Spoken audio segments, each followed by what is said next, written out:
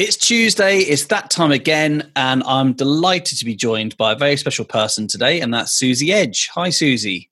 Hi, Dan. How you doing? Hi. Not too bad. And I don't know what the lockdown is like at the moment in Scotland, but it seems to be, from like going around Cambridge the last few days, that people are going back to the shops. Everything seems to be going back to normal. And then when I go to Addenbrooke's to drop Bessemer off to work, it's kind of shocking to see where the patients have to see their loved ones over a fence and they can't touch each other. And you suddenly realise, oh yeah, this is still happening. What's it like up there? Well, we're a little bit behind actually in Scotland. We are, I think it's just 2 or 3 weeks of, the things that are happening in England. They take a couple of weeks later. We sort of have a think about maybe instigating that as well. So things aren't quite as much of a buzz here yet. Having said that, I live in like the middle of nowhere, miles from anywhere. So I just so you never saw many people anyway. I don't see any. Like the postie comes and I just can't stop talking to him, and he's like, "I've got to get away." This mad woman. So I'm starting to, order things online just so I can see someone come and deliver. Well, there you go. So at least we get to talk, and this is part of your contact with humanity again. So let's just start our 10 minutes. We've got our alarm set. Okay then. So I just want to find out, in early March, what was going on for you and how have your plans changed because of the lockdown? The lockdown has been it's been a bit of a tale of two halves for me, really, which started, I'd probably say, before March, because after Christmas, everything was going really well. I was getting really fit. I'd lost some more weight. Everything was grand. I went and bought a new dress for a function that I went to. Everything was great. And then a couple of weeks later, I went down with some mystery viral illness, which, I had a fever and a cough and all these horrible things. And, could you taste anything? No, I went through that as well. It was very odd. I tried to walk the dog and I was really hypoxic, felt like I was at altitude the whole time, which was a bit strange. Oh, so hypox is to do with oxygen and air, right? And lack of air? So I'm trying to translate it into normal person speak. Sorry. Yeah, so I was walking my dog and literally felt like I was at altitude, which I have been at. So I knew that I was, walking uphill, I was dragging myself. My whole body felt so slow and heavy. So you're just not getting enough oxygen. So I wasn't getting enough oxygen. Yeah? Obviously, I couldn't test it. I don't carry a monitor around with me. But yeah, I went through that and I was really unwell for quite a few weeks. I couldn't train. I couldn't do anything. I actually ended up seeing my GP and getting some bloods done and they found an acute kidney injury. So, oh wow. I was really unwell. Wow. And then I started to slowly recover from that, get better, and I got back to training. So I do martial arts and I got back to that. And then everyone was talking about stopping because we're all talking about going into lockdown. So of course, yeah. And can I just say what's really weird is that our neighbours are from Iran. And so Iran was hit with this quite early on. Mm-hmm. And they said to me, one of the classic signs that their family had was the lack of taste and smell. And what I found really strange was that wasn't talked about here at the time at all. And they said basically, if you have that could well be a sign of COVID. We didn't know for sure, but it could well be. And then suddenly, about a week or two later, people started talking about it. It became a bit more common. And I thought, why didn't the government tell us this? I don't know if they didn't know, but my neighbour told me he knew. It's funny that, isn't it?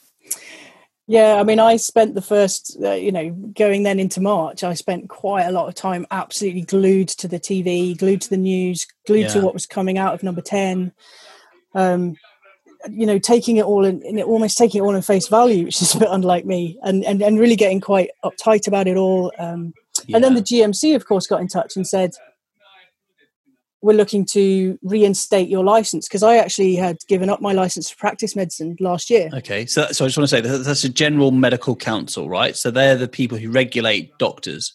Yeah, so they provide, so you can be a member of the General Medical Council, but you still need a license from them to practice medicine, and I didn't have one. Okay. But they reinstated me in March, at the end of March, because they asked me to come back to the hospital to help with COVID. So I was getting ready for that, and everything had gone into lockdown. I think it was the 23rd of March, and then a few days later, I had a phone call to say that my dad had died. Oh, yeah. Wow!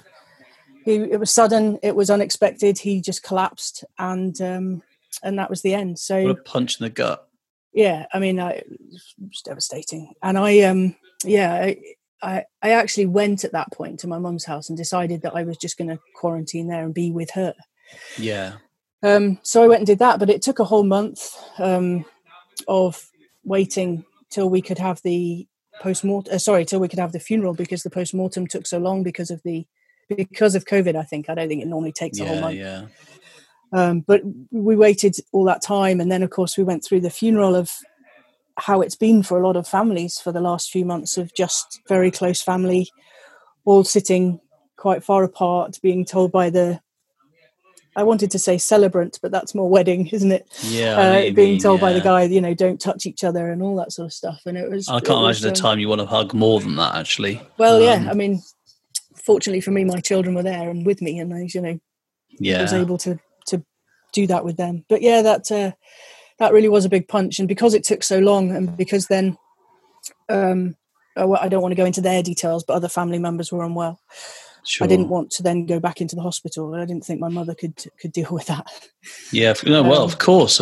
And you know what? We were talking earlier on about this, and being a doctor is such a huge part of, I imagine, your identity, because I know it is for Bessemer, and I know it is for lots of doctors. And at times like this, I mean, okay, I can only talk for some of our family members who they were considering going back as well. And I just said to one of them in particular that I really don't think you should. Of course, it's your choice, but you're retired now, and I'm really terrified that you might get sick or something might happen. And even though that sounds a bit selfish of me, you can't help but not want to lose your loved one if you can help it. And they didn't in the end. And then I thought, I think they feel a bit guilty about that, which they shouldn't do, because anything you can give is amazing and it's not expected.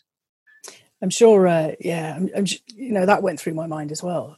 Not just my family saying, well, hang on a minute, but even I was kind of concerned about what I was potentially going into. As, thousands of people out there actually working with these things, but the idea of volunteering to go and do it is slightly different again. Yeah. And then to not do it, of course there's guilt. Of course there's guilt. I feel guilty actually just for not practicing medicine. Like, that's already there. Yeah. To then have this issue of not going back. But having said that, I talked about the sort of tale of two halves for lockdown for me. And after the considerable amount of gin and wine drunk in the few weeks after Dad's death, and a lot of crisps eaten and a lot of all that sort of stuff, I had a bit of a moment about 6 weeks later. I think I sort of said, I've got to sort myself out. Yeah. Of course, one of the things that drove me was that Dad had died of a heart attack, but it was on a background of diabetes and metabolic syndrome, and something that I had tried over the years to help him with, and it was too late. Yeah. And I looked at myself in the mirror and thought, geez, you need to sort yourself out. It's funny as well, isn't it? There's a certain period of time, I think, where I can only speak for myself, but like almost comfort eating and hitting the bad foods that we crave but aren't good for us. There's a certain point where the novelty wears off and you think, I'm feeling awful and this isn't actually as fun as I thought it would be. It's just feeling pretty nasty. Like, why is it you don't lose weight quickly? I suppose in keto you could, to be fair, but you don't generally lose weight quickly, and you don't feel like you put weight on quickly. But you sort of feel like 2 weeks in, like, oh my word, what happened to my gut? And I'm feeling sluggish and I'm feeling tired, and all those things start. And you think, why am I doing this to myself? Almost like that look in the mirror moment you describe. What am I doing? I don't need this. That definitely happened. And so I got myself back into a routine and into a rhythm, and I'm feeling great now. Just before we sort of started recording, I was saying, I've just done a long, hard martial arts session, and I'm feeling quite done in. But actually, I know tomorrow I'll feel fine, and that I'll get on to the next thing, get on the bike, whatever. And then so in a way, it spurred me, and I have had the opportunity now, because we are in lockdown. The kids are at home, husband's working from home, everything's happening here, and I've got a routine, and the routine is so paramount to me, and it's been marvelous. So tell me a bit about your routine then. What do? Do you mind me asking? I'm not early to rise, I have to say. I listen to a lot of podcasts. It's really funny, and all these really, excitable people are saying, yeah, I'm up at 5 o'clock and I'm going for a run. And I'm thinking, there's another 5 o'clock. What? But yeah, I get up. and I drink coffee. I make a cafetiere of coffee, and I sit there and I think about the day ahead, what the kids have got on, and what I'm wanting to do. I sit there and drink my coffee, and then I hit social media and see what's going on in the world. Yeah.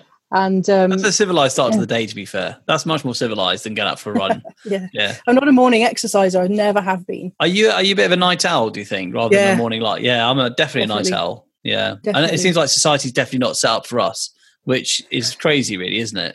That's why you've got to have your own business. Hint, hint. Oh dear, I don't know. You've thrown me completely there. That's what I do, Susie. It's what I do best. So okay, then. So well done. We don't know how much longer we've got in lockdown at the moment, of course, but of course, the time remaining, I hope it's all okay. And do you see your mum now? Are you part of a bubble with her, or is it kind of Zoom contact? It is actually just telephone, because she's not a great fan of FaceTime or whatever. Right. But she's actually quite a long way away. I'm in the north of Scotland, and she's in Lincolnshire, so it's down south to you, I suppose. Way down south. That's right. Oh, I see. So she's a long way away. Oh, okay. She's a long way. My brother was able to stay with her for the whole of lockdown, so he's still there. So she's been able to have time. So, oh no, that's a very You know what? I actually feel really gutted that alarm went off, because I feel like there's a lot more we could go into. But thank you, Susie, for your time. And all the best with the routines and everything. It sounds like it's going really well, and sounds like a really healthy change and a bit of a turn you've taken, which is great. It's also very similar to a lot of people's stories, including my own, where at the beginning, when everything's coming at you and the anxiety is up, and it seems like you can't even imagine April, let alone May and June, and what's going to happen. I remember thinking, are we going to be in lockdown kind of till September or even later, and what's it going to be like? Am I going to see my family for half a year or more? And I think a lot of us probably did have a bit of a wobble, because it seems so overwhelming. But then, like you say, you just decide one day, no, I'm going to do what I can to look after myself. So, I wish you all the best, and I hope that carries on, and hopefully we'll see each other in person one day soon. Thank you, Dan. I really look forward to that. I'm sure we will. I'll get down to, I don't know, maybe Real Food Rocks will get a decent timing later on in the year or next year. Yeah, we'll meet up in Lincolnshire. Like, I'll go up, you'll go down, and then we'll be in the middle. All right, Susie, have a lovely week. Bye-bye.